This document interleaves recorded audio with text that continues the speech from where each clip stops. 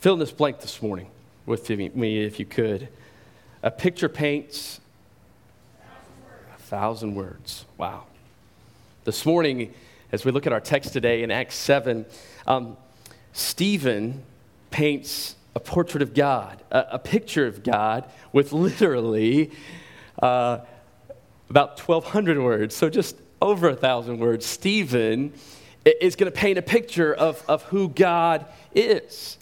And as we look at these words this morning, Stephen, it's interesting, he gives us kind of the Reader's Digest version of the history of Israel in Acts chapter 7. I'm going to try to give us kind of the Cliff Note version and kind of even go shorter upon what Stephen does, this condensed version of the history of God. But what I want us to see today is that you and I were created by God to reflect His image. We are those who bear the image of God, the glory of God. And yes, sin has come in and stained that. Sin has come in and disrupted that. But through knowing Jesus on the cross, we can be redeemed and restored into new creations that are to shine like shooting stars, to shine like stars in the universe among a crooked and depraved generation. That's what God has called us to do, to truly paint a picture of who God is. And this morning, there's many different canvases in here. There's many different backdrops. There's backdrops of hurt. There's backdrops of pain. There's backdrops of diseases. There's backdrops of different stories and history. There's backdrops with different roles and different functions that you have. But at the end of the day, God has created everybody in here to be a portrait of who He is. That's His heart and His desire for His church. And today what I want to do is to show you how Stephen is literally a portrait of God. He's a portrait of God in both word, but also in deed. And so what I want to do this morning is to give you a snapshot of what the history of Israel looks like. But before I do, I want to show you the purpose of that. I want to show you the reason of that and what Stephen is doing. And so to do that, let me kind of help you where we've been. We've been journeying through the book of Acts since the beginning of the year. And the context where we find ourselves now is with the church of Jerusalem. And so if you look at chapter 6 and chapter 7, the church has been growing by thousands. We've seen Luke insert little verses here and there and to say, hey, the disciples are increasing. And so the church is growing. The church in Jerusalem, and one of its church members happens to be Stephen. And we found out about him last week, that he has a big heart for people, and he's caring and serving in the church specifically for widows. But he also was a bold witness for Jesus Christ in his everyday living. He was full of grace. He was marked by the power of God as he was filled with the Spirit, as he walked by the Spirit. Literally, the awe of Christ just was displaying in and through this man because of God's grace.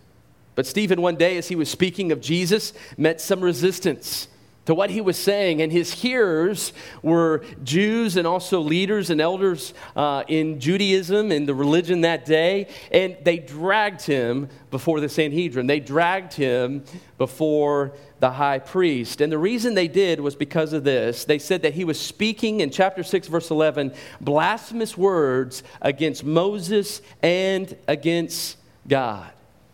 And so as a result, Stephen is taken before this council. And they said that he has spoken against the holy place, literally the temple, which Jews revered as the dwelling place of God. That's where you went to meet God, the Jews would say. And not only that, they said that Stephen was speaking against the law. These are the two things in Judaism you don't speak about. You don't speak against. And so they said, we have heard him say in chapter 6, verse 13 through 14, that Jesus will destroy the temple and alter the customs which Moses handed down to us. We looked at this a little bit last week, and so what was Stephen referring to? He was referring to the words of Jesus Christ. In fact, in John chapter 2, verse 19, if you remember, Jesus said this. He said, destroy this temple, and in 3 days I will raise it up. What was Jesus talking about? He was talking about his body. That he would die, and then on the third day he would raise to life. But what was Stephen meaning? That Jesus would destroy the temple and that he would alter the customs of Moses. Well, Stephen was meaning the same thing Jesus was, and Jesus was meaning the same thing Stephen was. Because Jesus' death and his resurrection marked a huge change. It was no longer supposed to be about a place, about a temple. It never was supposed to be about that. But now, the dwelling of God, the glorious radiance of God is Jesus Christ. You see, the day Jesus dies, the day he raises again, the temple dies. Jesus died for sin once and for all. He's the everlasting priest, the Lord of glory. And he's the sacrifice for sins once and for all. He's the priest. He's the go-between between us and the Father. And so it is at these words and the meaning of them that the high priest in chapter 7, where we're going to begin today, in verse 1, he asked this question: are these things so? Everything that we just talked about, are these things so? Are these things so? That Jesus, his death and his resurrection, marks the end to the temple, to the system that the Jews have. It marked the end enough. Because all that was pointing to Jesus. He's the fulfillment of it all. And the Jews didn't like that. It enraged them with anger. And so they put Stephen on the defense. And so here Stephen makes a defense of his statement about Jesus and the effect of Jesus' death and his resurrection on the system of religion for the Jews. And he does it with this condensed version of the history of Israel in Acts chapter 7. Before we kind of highlight some things, we're not going to read it all, it's a lot of stuff. But before we highlight some stuff, what I would like to do is to show you what Trudy just read in verse 51. This is the conclusion. This is the conclusion of Stephen's defense. And here's the conclusion of it. He says this in verse 51 of chapter 7. He says, you men are stiff-necked. What does that mean? If someone's stiff-necked, they're like this, they're prideful, right? They're arrogant. He also says you're uncircumcised in heart, meaning you're unchanged. You need a new heart. You need to be a new creation. And yet they're unchanged. You have ears that are always resisting the Holy Spirit. You don't want to listen to God. In fact, you're obstinate to God. And then he says in verse 51, you are doing just as your fathers did. How many of you like to hear that? You're just like your mom. You're just like your dad. And he says here, you are just like your fathers of old, like the Jews before you. That's his point. You're just like the Israelites before you, those who went before you. These are some very convicting words.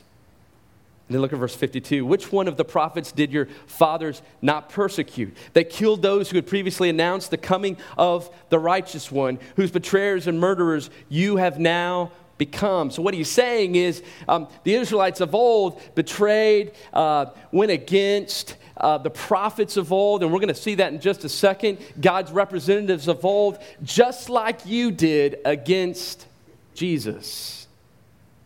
Just as you denounced, even put him on a cross. Stephen says, so did those in the history of Israel. You are just like them. Very condemning words. And then look at verse 53. You who received the law as ordained by angels and yet did not keep it. This is going to make them mad. We're going to see that in just a second. But what's the point? The point is this: Stephen is not being blasphemous. Stephen is not speaking against God. He's not speaking against Moses. He's not speaking against the law. He is speaking the truth. And the point that Stephen is going to make is history proves that yet he is true, and it shows that many in Israel for centuries were wrong. And so are the ones standing before Stephen on this day. They're prideful, and they actually resist God. We live in a day where a good deal of our culture is obstinate to God. They're closed off to listening to the things of God. Some might take a little bit of God. They might even say, yeah, I believe in a God. But when you talk about Jesus being the substitute for sins, when you talk about Jesus laying his life down, and that their sins can be forgiven by Jesus, To many, that becomes a punchline. To many, that becomes an opportunity of mockery. To them, it's foolish in our world. Yet I have also found recently, to many today in our younger generation, especially in the millennial age, there are many that will also, though, sit down and bend the ear and listen as well. And they'll listen to you tell the story of Jesus. And so, yes, there are many that are obstinate. We see it in the mainstream culture to God and especially to Jesus Christ. But there are people that are still willing to sit down and at least listen. Some of you know that. Some of you are investing in people right now, building relationships and talking to them about Jesus. And you're praying for those people. But the question is this morning, what does this world need? What did the religious leaders need? And they need a portrait of God. They need a picture of who God is. And that's what Stephen does today. And I want to give us just 4 points this morning. First point's going to be a little longer than the others, but I want to give us 4 points just real simply this morning. And this is what Stephen does in his life through word and also in deed. He gives us a picture of God. And the first picture he gives us is the mercy and the patience of God. He gives us a portrait of the mercy and the patience of God. And how does he do that? Well, he does it in a lot of words in Acts chapter 7. I was talking to somebody earlier, and they said, do you think he even maybe spoke more than this? Do you think maybe Luke even gives us a little shorter version? Very well likely. But the whole point is he gives us a condensed version of the history of God to point to the mercy and the patience of God, and here's how he does it. Look at verse 2 of chapter 7. He begins with Abraham. I'm going to read you this because I want you to kind of get into the mode of what Stephen's doing here, because it's some good stuff. And listen to what he says. Chapter 7, verse 2. He said, in defense to the question of the high priest who says, are these things so? Here's how he answers. Hear me, brethren and fathers. The God of glory appeared to our father Abraham when he was in Mesopotamia before he lived in Haran, and said to him, leave your country and your relatives and come into the land that I will show you. And we get this from Genesis 11 and also Genesis chapter 12. And then it says in verse 4, then he left the land of Chaldeans. He settled in Haran. From there, after his father died, God had him move to this country in which you are now living. But he gave him no inheritance in it, not even a foot of ground. Yet even when he had no child, he promised that he would give to him as a possession and to his descendants after him. But God spoke to this effect, that his descendants would be aliens in a foreign land and that they would be enslaved, mistreated for 400 years. And whatever nation to which they will be in bondage, I myself will judge, God says. And after that, they will come out and they will serve me in this place. And he gave them the covenant of circumcision. So Abraham became the father of Isaac and circumcised him on the 8th day. Isaac became the father of Jacob, and Jacob of the 12 patriarchs. And so what is Stephen doing here? He begins to show the Israelites that he's before, these religious leaders, that God was gracious in birthing, in creating the nation of Israel. That he went out by grace, chose Abraham. Now, there's some interesting points that he makes here, and I'll just kind of highlight them. The first thing he says is, listen, he wasn't in Palestine. He wasn't religious leaders in the land that we're in now. No, Abraham was in a different land, and God went to him and called him out of that land. What I love about the language here in chapter 7 is several times it will say the God of glory appeared to Abraham. And so God's doing the activity. In another place it says that he promised Abraham. In chapter 4, it says God had him move. And so who's doing the action here? It is God. He is sovereign. And not only that, in verse 8, it says he gave him the covenant of circumcision. So we see the grace of God in the life of Abraham.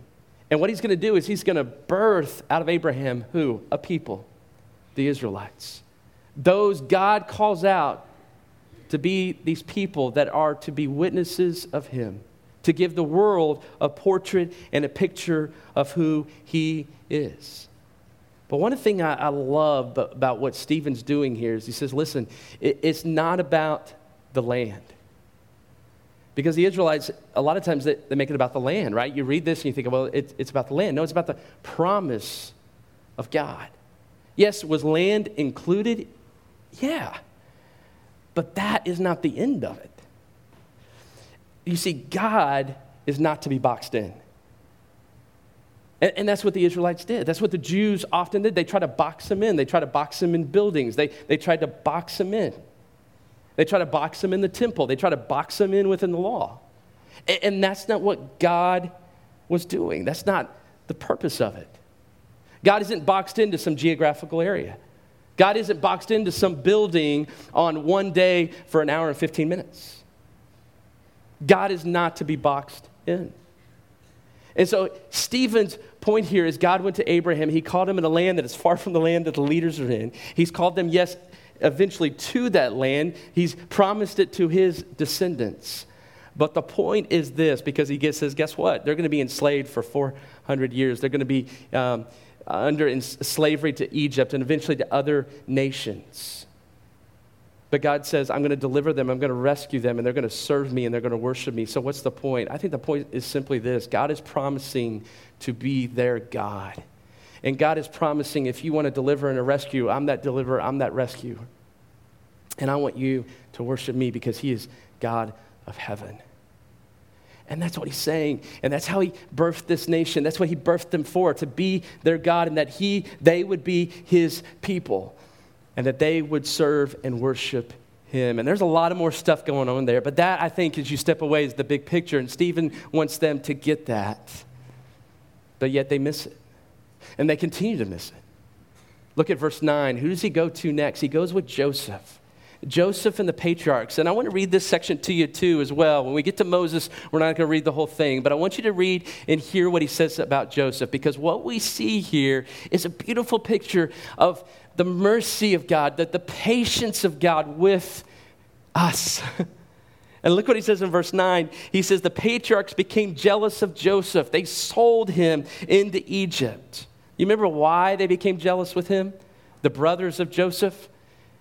Because he was saying, I'm speaking the words of God, and you're to do what? You're to bow down to me. That's going to happen. You're going to bow down to me. He told his brothers that. He was implying that he was going to be superior to them. And his brothers didn't like it. They became jealous. They sold him into Egypt, yet God was with Joseph. Verse 10, and rescued Joseph from all his afflictions, granted him favor, wisdom in the sight of Pharaoh, king of Egypt, and he made him governor over Egypt and all his household. And then look at verse 11. A famine came over Egypt and Canaan, great affliction with it, and our fathers could find no food. But when Jacob heard that there was grain in Egypt, he sent our fathers there the first time. On the second visit, Joseph made himself to his brothers, and Joseph's family was disclosed to Pharaoh. Then Joseph sent word, invited Jacob, his father, and all his relatives to come to him, 75 persons in all. And Jacob went down to Egypt, and there he and our fathers died. And so here he goes on through the history, and he gets to Joseph. And he says, Joseph's brothers, they were jealous. They sold him into slavery into Egypt. But yet God was merciful. He was with Joseph. He was with Joseph, but not only that, what do we see right here? He was merciful and patient, even with Joseph's brothers as well. And how do we see that? The famine came. The famine came to the land. His brothers were without food. And what does God do? This is the great mystery of God. God uses the very sin of Joseph's brothers to bring rescue back to them. The very sin of these brothers put Joseph in the position in Egypt, and God raised him up to be this leader that would eventually care for his brothers who sold him into slavery. And so what's the point? Stephen's making this point that Joseph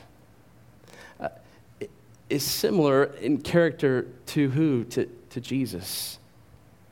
And his own brothers rejected him, and he's saying to the religious leaders, you've rejected Jesus.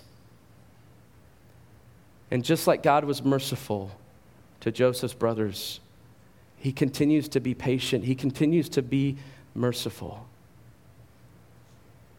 And that's a portrait that God wanted to paint.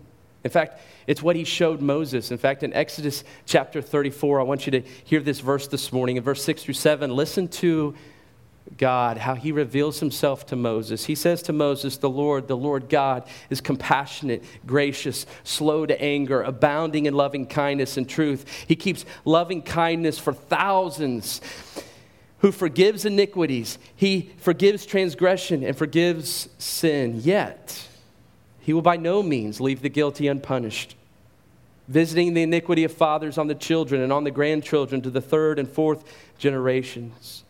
And so what Stephen is doing here this morning, he is painting a picture of God, that God is eager to forgive. He's eager to show mercy. He's eager to show patience toward those who repent, toward those who are humble and not stiff-necked. He's not eager to show punishment, but his patience will run out. I think Stephen shows that today. In fact, he continues to show it. He does with Moses. He's taken kind of the highlights of some of the characters of the Old Testament. He's gone from Abraham to Joseph to Moses. And I want to read to you just a few verses here to show what he says about Moses and how it speaks to the mercy and the grace of God. And listen to what he says in verse 17. But as the time of the promise was approaching, which God had assured to Abraham, meaning the time that God would lead his people eventually into their land that he had promised Abraham he would show to them. It says in verse 17, the people increased, they multiplied in Egypt. Remember, they're enslaved. And then look at verse 18, until there arose another king over Egypt who knew nothing about Joseph. It was he who took shrewd advantage. So you remember, the Israelites, they're taken care of by Joseph because of the famine. They're taken in, but then another Pharaoh raises up. And eventually what's going to happen to the Israelites, remember, they are increasing in number, and the Pharaoh doesn't like it. The new king doesn't like it. And so look what he does. It says next, he took advantage of them in verse 19 of our race, Stephen says. He mistreated our fathers so that they would expose their infants and they would not survive. And so Israel goes through this. This is before the Exodus. And then this is the context which God is going to raise up who? Moses. He's going to raise up Moses. He's going to raise up a representative, a prophet who is to speak on God's behalf to a nation, to reveal who God is, to show who God is. Now, Moses isn't the most perfect guy. Moses is going to kill a guy. Around 80 years old or so, Moses is going to come, and before a burning bush, God is going to reveal who he is, that he is I am. And God commissions Moses to go to Pharaoh to say, hey, let my people go. But it's interesting, even through Moses, his own people, the Israelites, there were times they would follow him, but there were many times they were unwilling. In fact, look at verse 35. As God was using Moses to rescue them, and yes, they will be led out of Egypt across the Red Sea, but listen to how they continue to treat Moses. In verse 35, this Moses whom they disowned, saying, who made you a ruler and judge, is the one whom God sent to be both a ruler and a deliverer, with the help of the angel who appeared to him in the thorn bush. So they continued with Moses to disown him. They wouldn't have anything to do with him. They were tired of it. And they were ultimately tired of God. And then in verse 36, this man led them out, performing wonders and signs in the land of Egypt, in the Red Sea, and in the wilderness for 40 years. This is the Moses who said to the sons of Israel, God will raise up for you a prophet like me from your brethren.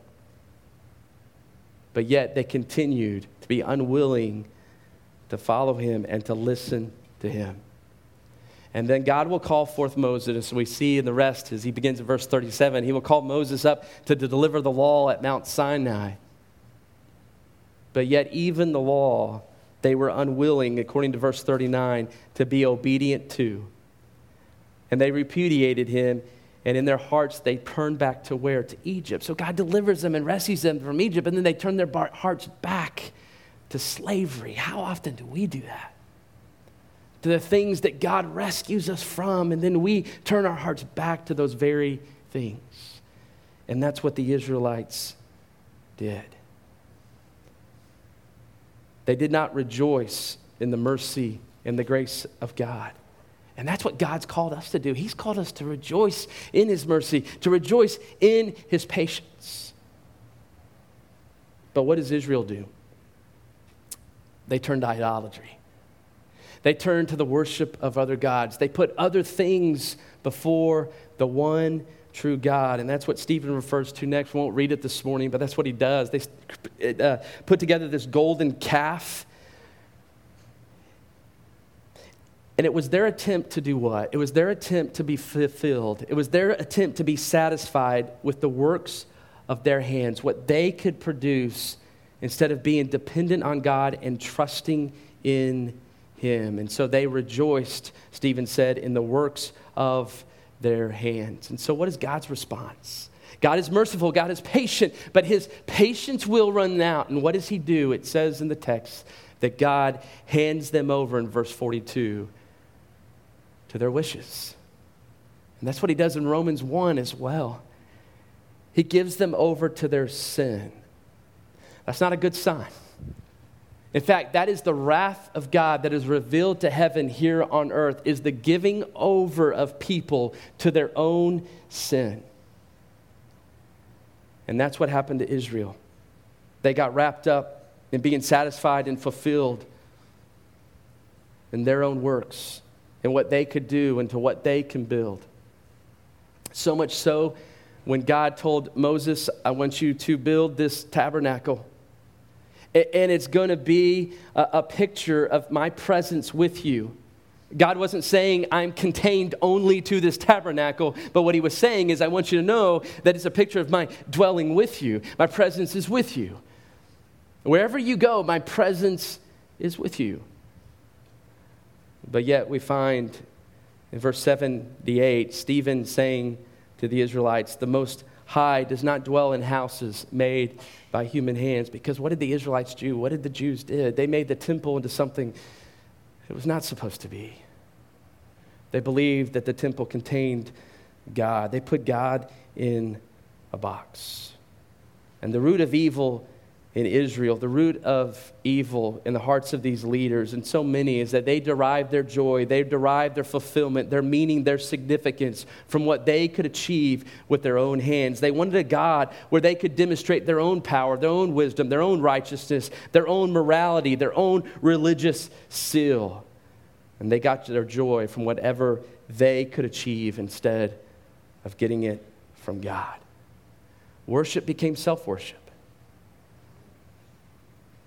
They had unchanged hearts. They were stiff-necked. They were non-submissive to God's will. They were self-exalting. And so Stephen says the history of Israel shows the same of Stephen's day. The people were obstinate to God. They were unwilling to submit to him. They resisted him, just as these religious leaders resisted Jesus, the righteous one, as they betrayed him and murdered him. Yet in the midst of it all, what's revealed? The mercy of God. The mercy and the patience of God. But yet Israel resisted. And so these two last final things I'm going to tell you today is this. First of all, when you look at Stephen, what do you see? You see a man that showed the mercy of God in word, but also in deed. Because what's going to happen next is in verse 54, and I'm not going to read it all to you. I'm going to let you do that maybe at a later time. These guys get mad at what he just said. Oh, they can't stand it. They say, you're just like your fathers. You were given the law, yet you didn't do it. And they can't stand it. They're filled with anger. They're filled with rage. They go after Stephen. They chase him out. And they're going to stone him to death. And he's going to be the first Christian martyr. But I want you to see what happens. Look at verse 60. Look what happens. Stephen, as he's being stoned, listen to what he says. Lord, do not hold this sin against them. Wow. Wow. Jesus on the cross said, Father, forgive them, for they do not know what they are doing. And here Stephen has given a great picture, a beautiful picture of the mercy, the patience, the forgiveness of God. And then he models it in his own life, even in his death. And so what's the point? What's the point? I think at the end of the day, we look at Stephen and say, listen, here's a man who was a portrait of God. When people saw Stephen, what did they see? They saw God. They say God. And what did they see? They saw the forgiveness of God. And so watch this for a second.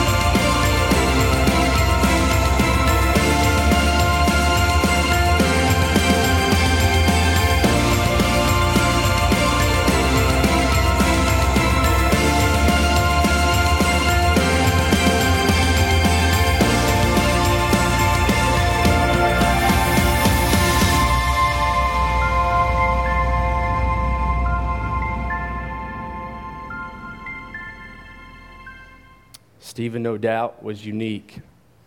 He wasn't ordinary. Moms, you're unique. Your role is not ordinary.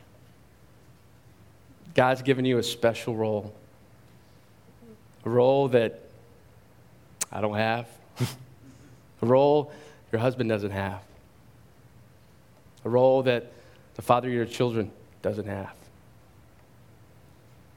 You uniquely get to show the kindness and the love of God. God has called us all to do that, yes, through fatherhood and through the many different unique opportunities and roles he's given us in this world. But today, moms, I want you to hear that God has created you for a great purpose. And that's for you to show the world the mercy and the love of God, just like Stephen did, without fear. Without fear. Moms, I want to encourage you today, be that bold witness. Let it begin in your home. Gather up your chicks, right? That's what the verse said. Love that. Gather them. Love them. And keep your heart at home. So often today, our hearts wonder, right? Our hearts wonder. I mean, for all of us, but our hearts can wonder because of the demands so often to go and to make more and to make sure we're provided for more. But moms, let me just encourage you, gather your chicks at home. Gather them at home. Put your arms around them. Love them. Cherish them. Show the beauty, the love, the mercy, and the kindness of God. Let them know Jesus. Let them see your forgiving heart, just like today we have seen Stephen's forgiving heart in the midst of hateful, murdering men. Oh, moms, let the world see that kind of heart in you. And may it be so with all of us today, that the world would see a merciful, loving, forgiving heart from us all so that they see God. Let's pray.